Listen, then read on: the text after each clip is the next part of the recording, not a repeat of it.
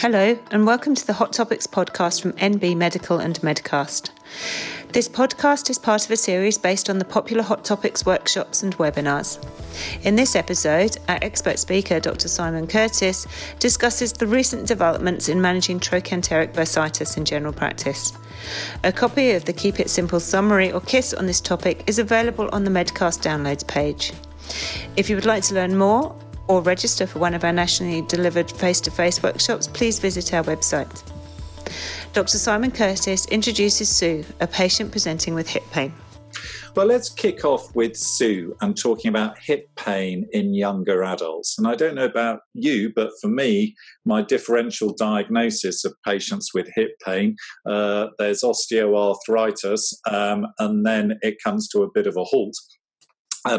So it's been really useful and interesting, actually, that there's been a flurry of papers published over the last year looking at hip pain, specifically in younger adults. Sue, there was a time in my life when I would not have described Sue as a younger adult. Now I'm at a time of life where I think she's incredibly young. So she is only 45. She works in an office. She's a busy mum. And she runs to keep herself fit and well. And then she comes to see because she's complaining of pain in her right hip. She hasn't fallen. There's been no trauma. It's come on gradually. Running makes it worse, but it's also bad at night and when she's lying on that side. And it's a lateral pain in her hip that radiates down her outer thigh. And she's starting to get a slight limp with it. And when you examine her, she's tender over the lateral side of the hip. Range of movement is a little bit limited. And you arrange an X-ray, and the X-ray is reported as normal. Many of us as GPs are not being familiar with this term, greater trochanteric pain syndrome, because we've always called this syndrome trochanteric bursitis. That's what we learnt about. That's what we read about in Murtaugh's Bible of General Practice. It was always called trochanteric bursitis before. Now, there are up to about 20 bursae around the hip, and true inflammatory bursitis can occur. But the reason the name of this syndrome is changed is that imaging studies show there often is not an inflammatory cause. It is mostly a tendinopathy, and the most common causes of this syndrome are tears or tendinopathy of the gluteal muscles, the piriformis muscle, where they connect onto the greater trochanteric, the greater trochanter of the femur. So it is not due to an inflammatory bursitis. Now, this is the most common cause of hip pain in middle-aged adults. Of course, it could be an impingement syndrome due to labral tear. It could be osteoarthritis, but it's the most common form, particularly in women. And up to 1 in 4 of women aged over 50 is thought to suffer from this syndrome, and it accounts for 20% of hip presentations that we see in general practice. So this is a syndrome we will see frequently. It can occur in even younger adults, particularly those that do sport and dancing, and it can also occur with other conditions like osteoarthritis or inflammatory arthritis as well. Now, the good news is to make this diagnosis is you. This is one of the many fantastic things about being a GP is you are the diagnostician. In fact, you're the last true diagnosticians left in clinical medicine now.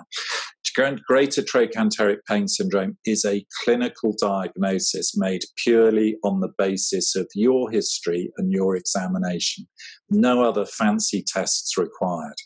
So it's lateral hip pain, worse with weight-bearing activities and lying on the side at night, which may radiate to the knee. Now, if the pain radiates more medially into the groin, then this suggests that there may be more significant hip pathology, either a stress fracture, osteoarthritis, avascular necrosis, or an impingement syndrome. So it's lateral greater trochanteric pain syndrome. Now, on examination, patients may have a little bit of a limp, but the most useful examination tests, again, it's not rocket science, is just tenderness and pain on the lateral side of the hip. If there's no pain on palpation, it makes greater trochanteric pain syndrome very unlikely. Worthwhile getting the patient to stand on one leg.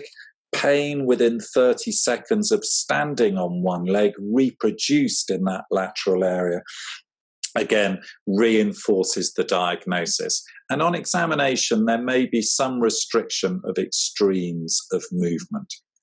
So in terms of investigation, yes, it is worthwhile doing a plain film to make sure there's no significant osteoarthritis or a stress fracture. Now, as we know, stress fractures can be missed on a plain X-ray. So if the plain films are negative, but you've got strong suspicion of a stress fracture, you'd have that suspicion if the pain was severe, it was activity related, and it was more medial and anterior and relieved by rest, or avascular necrosis, the other serious diagnosis, which again, pain, which has gradual onset, more medial in the hip and the groin, then we should refer to a specialist for consideration of an MRI, because a plain stress fracture, particularly in the early stages, can be missed on a plain film. So you make a clinical diagnosis of greater trochanteric pain syndrome with Sue. You reassure her it is virtually always self-limiting. You give advice about relative rest, avoid lying on that side, sleeping with a pillow between the legs to reduce the compressive load gives useful advice, and simple analgesics. There's been a systematic review published a couple of years ago about the management of greater trochanteric pain syndrome. Physiotherapy, there's just not been enough good evidence done. There's a lack of evidence rather than an evidence of lack, but there's good evidence for other tendinopathies. So general consensus, physiotherapy should definitely be the way to go. For corticosteroid injections, there's good evidence for short-term benefit in pain, but not improving long-term outcomes. Improvement occurs for up to 3 months, with greatest benefit at 6 weeks. There's been a real move in the UK and also in Australia to encourage ultrasound-guided steroid injections as opposed to so-called blind injections, which we do in clinic. But when you look at the evidence, there is no significant difference in outcomes, whether they're image-guided by ultrasound or whether they're blind, so-called blind injections. And the conclusion from the research is that corticosteroid injection may be most appropriately used to reduce the pain to then enable physiotherapy to be more effective. So if the pain's really not too bad, physio alone is fine. If it's really bad and it's going to impair physio, then it may be worthwhile to reduce that. More recently, this year, there's been this trial published called the LEAP trial, which was new original research, and patients were randomized to physio, or a steroid injection, or wait and see. And the physiotherapy was better than the steroid injection and wait and see at 8 weeks and also at 1 year.